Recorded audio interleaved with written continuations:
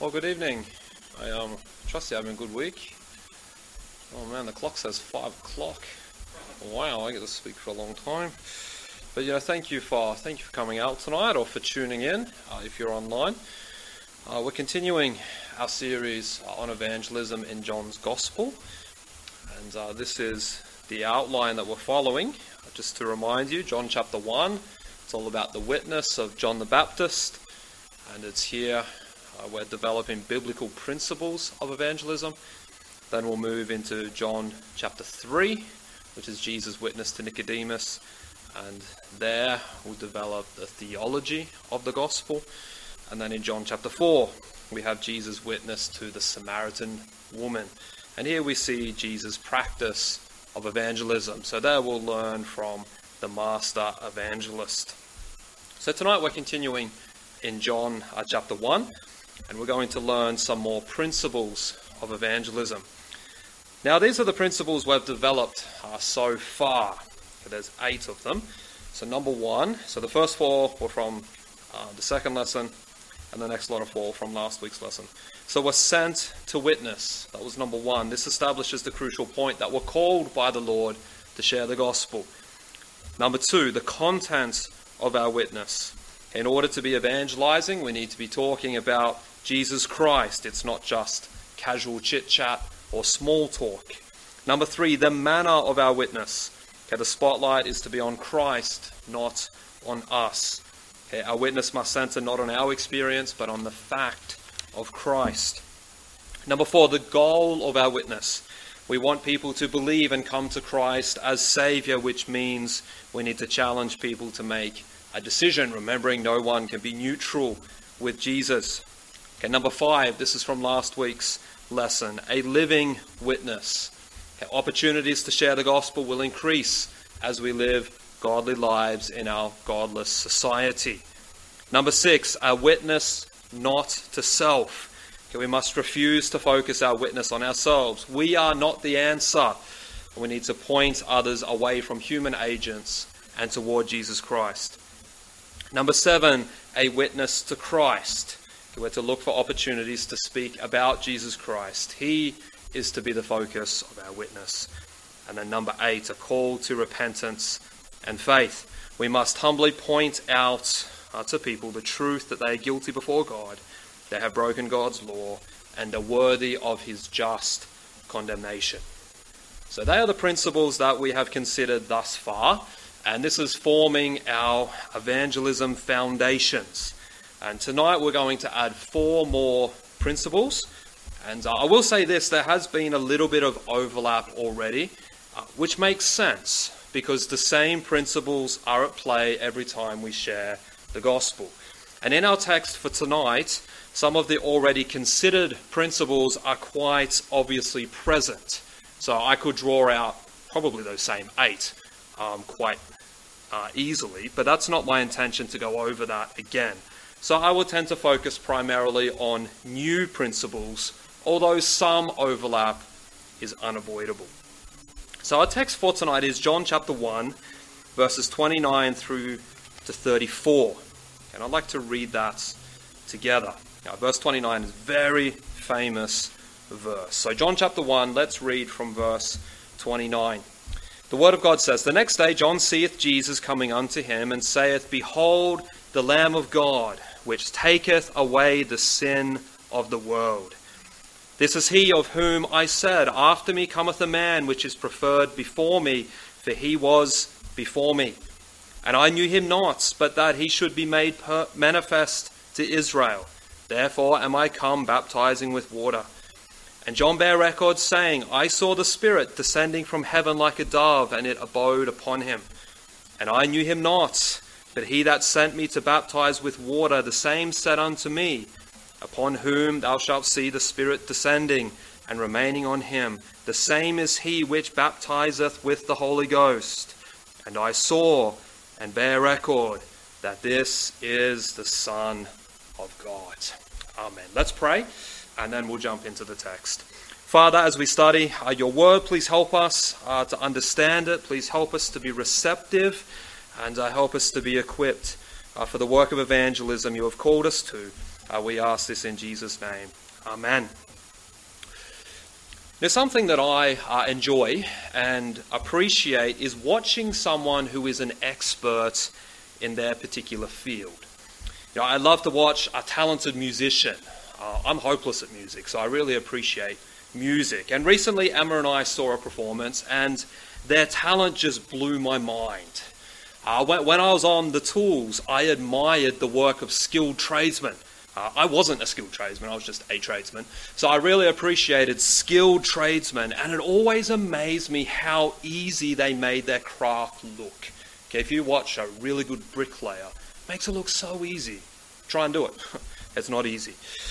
But perhaps my favorite thing to watch, okay, and this reveals what I like, I love to watch an elite sports person. Okay, I love to hear them talk through their process, and then they execute it perfectly. They're not the greatest role models in the world, but I love to listen and watch. Okay, Tiger Woods and Shane Warne do their thing. Okay, it was incredible to watch the best in action. They can talk you through what they are thinking, what they want to achieve, and then they can execute it perfectly. Whereas, like, I can have a vision of what I want to achieve, and I do the complete opposite. Okay, so it's incredible, okay, to watch. Now, it's certainly a privilege to watch a master at work in any field, and we have that privilege in our text as we watch John the Baptist evangelize. He is one of 8 witnesses in the Gospel of John. Do we remember the 8 witnesses? Pastor Matthews isn't allowed to answer yet. I was going to bring chocolate tonight to see if that helped us, but I forgot. Can we remember any of the 8 witnesses from John's Gospel? God the Father, yes. God the Son, God the Spirit, yes, we got them 3, yes. The Word of God, yes. What's that? That's 4. We're halfway there. The disciples, yes, that's 5. Jesus works, yes. John the Baptist, yes. One more. Yes, that's right. The men and women who encountered Jesus. So there's the 8 witnesses. And the purpose of these witnesses is for them to give evidence, confirming the central purpose of the gospel. The central purpose of the gospel is to prove that Jesus is the Christ and that people might believe in him. And where do we find the central purpose of the gospel of John? What's the reference? John 20, that's right, 30 and 31. If you memorize those verses and tell me like 2 weeks, I will get you a chocolate, okay? See if that works. Now, John the Baptist, although he's not as impressive as a member of the Trinity, nevertheless, he was a remarkable witness. You need to understand, John was a prophet. In fact, he was the only prophet in Israel. He was the first prophet for 400 years. And everyone understood that John was a prophet. Matthew 21:26 makes that clear. And since he was a prophet, this made him a credible and highly significant witness, because as a prophet he spoke the word of God. Now furthermore, John the Baptist came from a priestly family, and this gave him extra credibility because the priests were revered, they were honored, they were respected throughout the land of Israel. So this gave him a hearing amongst the people. And another component that makes John unique and gives his witness credibility is he lived completely apart from the religious system of Israel. So he was not merely a product of the religious system of the time. He was not an indoctrinated student. And all of this made him the most credible, believable, and trustworthy voice in Israel.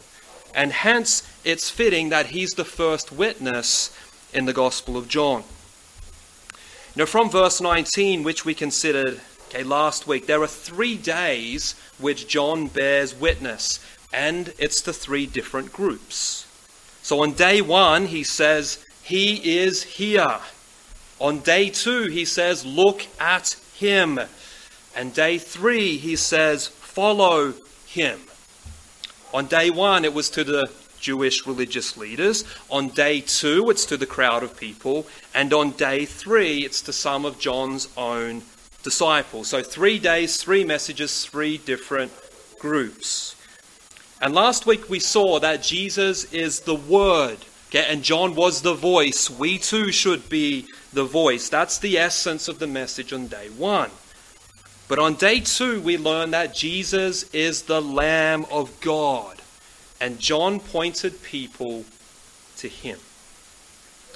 And what I like to do is to work our way through the text, but instead of the principles forming the outline, I would like to exegete the text under two headings and then use the principles as application points. So it's a slightly different approach compared to the last 2 weeks. Okay, so let's take a journey through this text, keeping our destination in mind, okay, which is principles to help us in our evangelism. So our first point, and this is the longer point, is what I've called the declaration. Now this text commences and concludes with very confident declarations about Jesus. Okay, they form bookends of this particular witness. You'll notice that verse 29 commences the next day.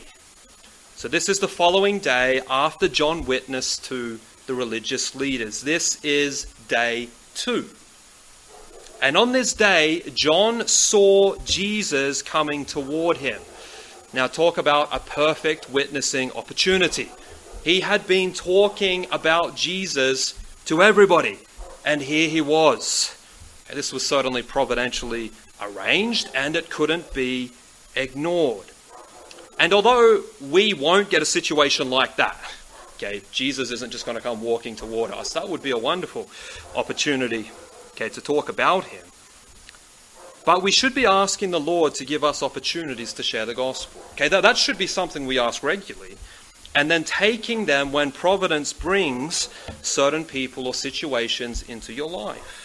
Okay, this is certainly an important element of our witness, pleading with the Lord to orchestrate opportunities. You know, at Christmas time last year, when my family and I were back in Grafton, someone was telling me that he had been asking the Lord for opportunities to share the gospel. And as he was driving in town, he actually drove past the church, there was a hitchhiker, and he drove straight past him. But then he felt like he'd missed the opportunity that he had asked for. So credit to him, he turned around and he picked up this particular hitchhiker and he brought the conversation to Christ. Now the guy ended up coming to church, and as we spoke to him, he actually came when I preached, so that was a blessing. His life was a real mess. Like it was tragic. And now I don't know if he ever come back, but I do know that the gospel seed has been planted in his life. Okay, and that happened because this particular guy prayed for an opportunity and took the opportunity. And I wanted to share that illustration because it's a real life illustration to an ordinary guy. So we're not just talking about, John Wesley or Charles Spurgeon, or that this is a farmer in Grafton. Okay, so it's a real life illustration. And I do wonder how often we don't have opportunities because we don't ask. Okay, I wonder how often we have not because we ask not.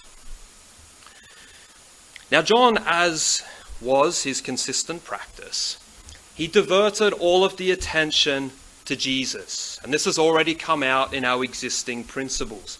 The focus is to be on Christ, not us. And John exemplifies this principle. And here he says, behold, or look. Perhaps he points, here comes Jesus. Okay, this was after Jesus' baptism, after his time of temptation, but now he was back. And as he made his way toward John, I sensed that there was a real excitement in his voice and mannerisms. Look, here he is. Here's the one I've been telling you about. Okay, look at verse 30. Okay, he is the one that John was talking about yesterday. He is the one who is to be preferred above me. He is the one whose sandal I am not worthy to unbuckle. He is the one that I've been pointing you to. And the Baptist makes an interesting statement to close verse 30. He says, for he was before me. Now, how are we to understand that comment? John was older than Jesus. John was 6 months older. And yet he speaks of Jesus being before him. Now it seems best for this to be understood as a declaration of the deity of Jesus. It speaks of his eternality. Go back to verse 1 of this particular gospel. And his pre-existence meant that Jesus took absolute precedence, even though he appeared on the stage of history after John the Baptist. And John was very deliberate to ensure that at this moment Jesus was in the spotlight. And it's at this time that he makes this famous declaration, "Behold the Lamb of God, which taketh away the sins of the world." And my friend, that is an incredible declaration. The question is, how would this declaration being understood by the crowd? Well, I think it's highly unlikely that they understood much about the second phrase, which taketh away the sins of the world, and what this meant in regards to Jesus. You and I have a much greater understanding since we have the complete scriptures. Now, it certainly speaks of the cross, but I think it's doubtful that this was in the mind of the crowd when it was initially spoken. But the first phrase, "Behold the Lamb of God," that would have triggered an avalanche of meaning in the minds of a Jewish audience. The lamb was something they were very familiar with. Now, it's hard to determine whether John had a narrow or a broad concept in mind when he made this declaration. But think about what could have instantly sprung into the minds of the crowds. Probably the first image would have been the Passover lamb, since Passover was actually approaching.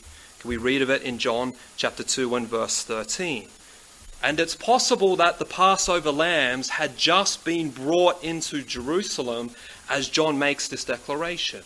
Every Passover, thousands of lambs would be brought into the city of Jerusalem from Bethlehem. And with that backdrop in mind, John declares, "Behold the Lamb." Now, the first Passover is recorded for us in Exodus chapter 12. And there we read of how God delivered Israel from slavery by sending the angel of death to slay all the firstborn. But for those who applied the blood of the lamb to their doorpost, the angel of death would pass over them. And there are many links between Jesus and the Passover. But there were also daily sacrifices. Lambs were sacrificed every day for the sin of the people, every morning and every evening. This practice is spelled out in Exodus 29, verses 38 and 39. So day by day, year by year, lambs were sacrificed as a perpetual reminder of the people's need of forgiveness. So that the very morning of the day when John identified Jesus as the Lamb of God, a lamb was sacrificed, as was another lamb that evening.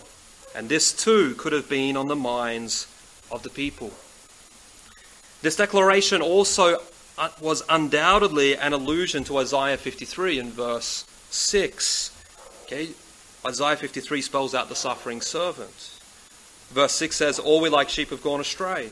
We have turned everyone to his own way, and the Lord hath laid on him the iniquity of us all." The Jews were well acquainted with this portion of Scripture, and no doubt some made the connection. And then there's that great scene in Genesis 22. A very well-known account. I'm sure you remember the story. At God's command, Abraham, he'd gone up Mount Moriah to sacrifice his beloved son, Isaac. Now, noticing the fire and wood, Isaac, being an intelligent young boy, notices that something's missing, and he asks a question. And he says, where is the lamb?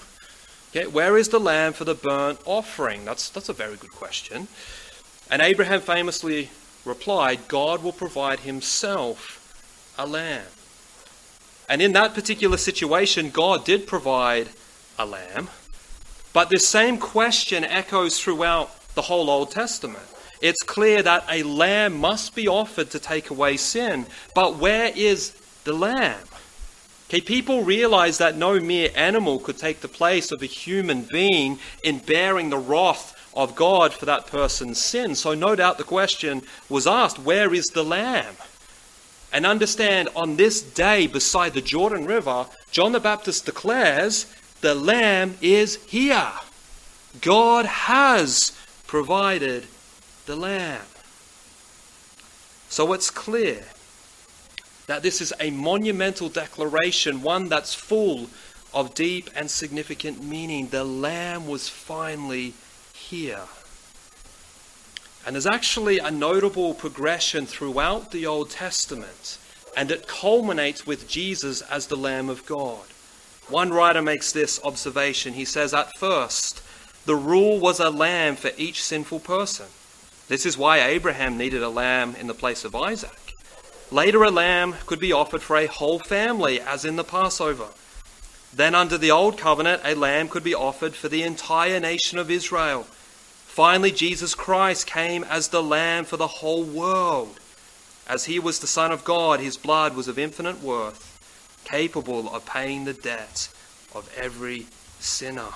And it's this that John is declaring. Jesus is the Lamb that we have been waiting for. He is the one who has come to take away the sin of the world.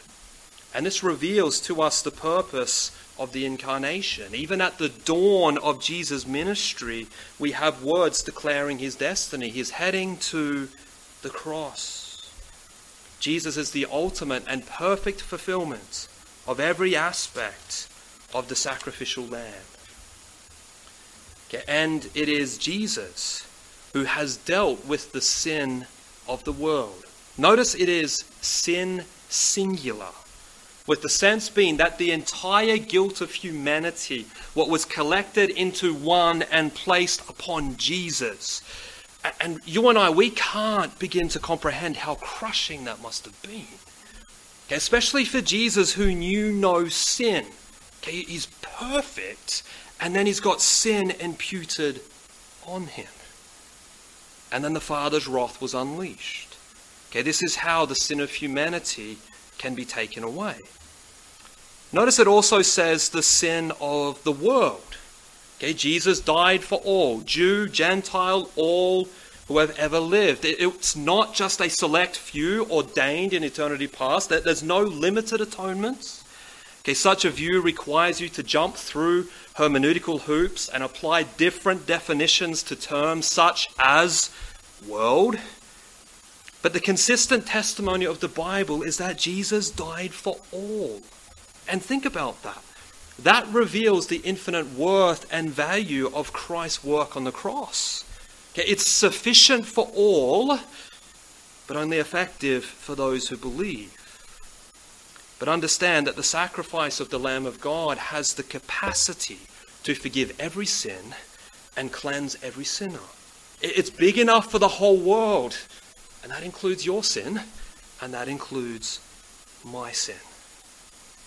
So Jesus is the Lamb of God who deals with the sin of mankind. That's John's testimony.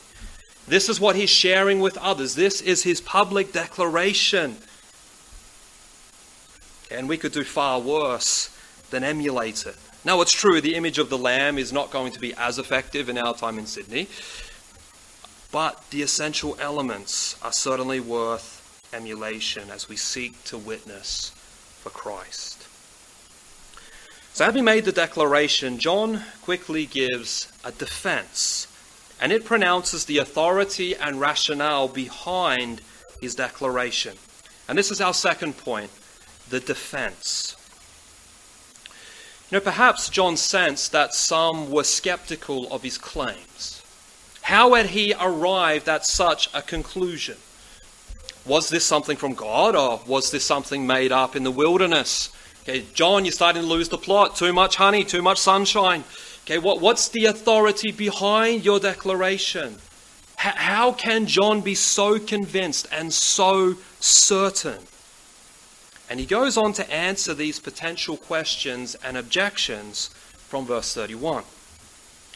But he begins somewhat surprisingly. He says, "And I knew him not." And this is repeated in verse 34.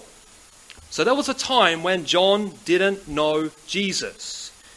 Now what are we to make of that declaration? Okay, here's John. He's saying, I didn't recognize him at first. And if you know your Bible, you'll be thinking, well, wait a minute. Weren't they cousins? Okay, their mums, Elizabeth and Mary, they were related. Surely they talked. Surely they had something to do with each other. Mary and Elizabeth knew that Jesus was the Son of God. Surely John would have been told. So how are we to understand this? Well, one commentator offered this lengthy explanation. I've included it in your notes. Okay, and this is what he says. He says, yes, he would have known that Jesus is the Son of God, but you have Jesus 30 years of complete obscurity, 30 years in a carpenter shop, which would raise some pretty serious questions, wouldn't it? I mean, John's trying to say he's the Son of God. He's God in human flesh. He's the Messiah. Nothing's happened. It would be easy for doubt to come in. Even later in the ministry of John, after it became clear who Jesus was, John began to doubt about whether Jesus was actually the Messiah. Because even after he started his ministry, he didn't do anything. He didn't conquer anything. He didn't take over anything. So John sent some of his disciples to Jesus, and they said, John wants to know if you're really the Messiah. And Jesus said, tell them about the things I've done. Tell them about the works. So John had questions. They aren't questions because of a lack of information, but because Jesus wasn't acting the way he thought a Messiah should act. Either obscure in the first part, or increasingly hated in his public ministry, hence questions arose. So here John is just admitting that he didn't recognize him in the full sense as conveyed by the Greek verb. I didn't recognize him in the full, deep sense. Okay, that's the sense of this declaration. Okay, and this was quite common. Okay, Jesus wasn't the Messiah that people were expecting. Everyone wanted him to overthrow Rome. Okay, and this is evident through Jesus' entire ministry. But understand, with John, this has now changed. And Jesus' baptism was the moment that it was confirmed for John. He had been told by the Lord that the Spirit would descend like a dove. Okay, this was the divine word given to the prophet, and this happened. It's recorded in Matthew 3, Mark 1, and Luke 3. And this confirmed to John that Jesus was the Messiah, that he was the Lamb of God. And now John the Baptist declares in verse 34, I saw and bear record. It doesn't come out in English, but in the Greek, these are in the perfect tense. So that conveys certainty beyond a doubt. The proof was given, and John believed the proof. It was a settled conviction. So he was now convinced that Jesus was the Son of God, that Jesus was the Lamb of God. This had been settled at Jesus' baptism. And the people had no reason to doubt his witness because he was the prophet. God had told him what to look for in identifying Messiah. And hence there's no good reason to doubt the declaration of John the Baptist. And further evidence to confirm the veracity of his claim was that it wasn't denied by Jesus. Jesus didn't deny what John said. When John referred to him as the Lamb of God, Jesus didn't deny it. When John referred to him as the Son of God, Jesus didn't deny it. And if this wasn't true, okay, it would have been passionately denied by Jesus. Okay, Jesus is a Jew, and if he's not God, that's blasphemous. And yet it was accepted, which is the ultimate seal of approval of John's witness. And having the authenticity of John's witness confirmed by Jesus, we would certainly do well to emulate it. And I'd like to draw out 4 principles of evangelism from John's example. And it's with these that we'll close. So principle number 1, our witness needs to be verbal. Okay, this has come out through our series, but I believe it's worth stating as a standalone principle because there's a school of thought that our testimony is all that matters and we don't need to speak. But we learn from John that speaking is necessary. Now please understand, this in no way undermines the importance of our personal testimony. When it comes to testimony or speaking, it's not an either-or scenario, but it's a both-and. Okay, we need a quality testimony and we need to speak. Okay, we cannot be silent and merely rely on our way of life. John's example is clear. Okay, verse 29, he saith. Verse 30, I said. Verse 32, bear record saying. Okay, so John certainly spoke. And this is necessary in order to be effective in sharing the gospel. And the key argument with this particular point is Romans 10:17. Faith cometh by hearing the word of God. It needs to be spoken. But there are some other considerations for us to think through. If we merely rely on our life, how we're living, but we don't speak about Jesus, there are other religions who strive to live a moral life. We live in an area that's Islamic. Practicing Muslims will care about personal holiness. So if we never declare why we live a certain way, we could be completely misunderstood and misrepresented. And I don't want people to look at my moral life and think, well, hey, he's a Muslim or some other religion because I've never spoken up. Furthermore, a holy life ought to inevitably lead to conversation. If we do something or don't do something, someone will normally ask, why? Why won't you do that? Or why did you do that? No one else does. And we should talk about Christ at that particular point. We shouldn't say, oh, I don't know, just do it. That's our opportunity. And also, if Jesus is so precious to us, we're living for him, how can we be silent about him? Because we talk about the things that we love. So the Bible is clear. Although our life is integral, it's not enough by itself. We need to speak. We need to have conversations. Speech is the primary evangelistic method. So our witness is to be verbal. Principle number 2, sin must be addressed in our witness. Sin has become like a swear word in our culture. It's not socially acceptable to call somebody a sinner or deem their particular behaviors as sinful. Refer to a homosexual as someone in sin and see what happens. And hence, there can be a very real temptation to talk about Jesus, but never mention sin. And there can be attempts to evangelize and focus on positivity rather than what's deemed negativity, sin, judgment, death, and wrath. But here's the thing. You cannot share the gospel faithfully without talking about sin and judgment. It's not the biblical gospel if these things are withheld. Now, sure, it will be offensive. Sure, people may get angry. And I think the key there is if people get offended and angry at the gospel, that's okay. We don't want them to get offended from how we have come across. There's a huge difference there. We want to make sure it's the gospel doing the offending, not our approach. But we need to understand we are not presenting the complete gospel if we refuse to talk about sin. Because think about it. It's the bad news of sin and judgment that makes the good news of the gospel so good. And in order for someone to embrace the gospel, they need to understand that they need it. If they're not convinced of sin, they think, well, I don't need the gospel. I'm not a sinner. And one will only be aware of their need if they grasp their sinfulness. How can we present a message of light if we refuse to talk about darkness? How can we talk about the way to be found if we won't mention that people are lost? How can we speak of the gospel as the solution if we won't speak about the problem? So those that we speak to need to understand that man are sinners and that God is angry with sin and must punish sin. That cannot be withheld in a faithful gospel witness. Again, look at John's example. He speaks of the lamb. It's about sacrifice. That's about bloodshed. And he mentions the sin of the world.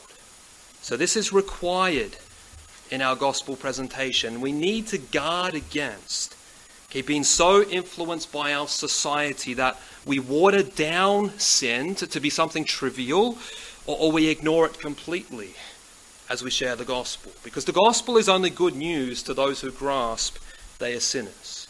And hence that needs to be addressed clearly. This is a crucial ingredient in being a faithful witness for Christ. Principle number 3, Christ dealing with sin is required in our witness. And this follows on from the previous point. Having established man's sinfulness, we need to present the solution being the death of Christ. It's the shedding of blood. Christ's substitutionary sacrifice is our message. And we dare not move away from the atonement obtained by Christ's shed blood. And yet I would suggest this is possible if we're not careful.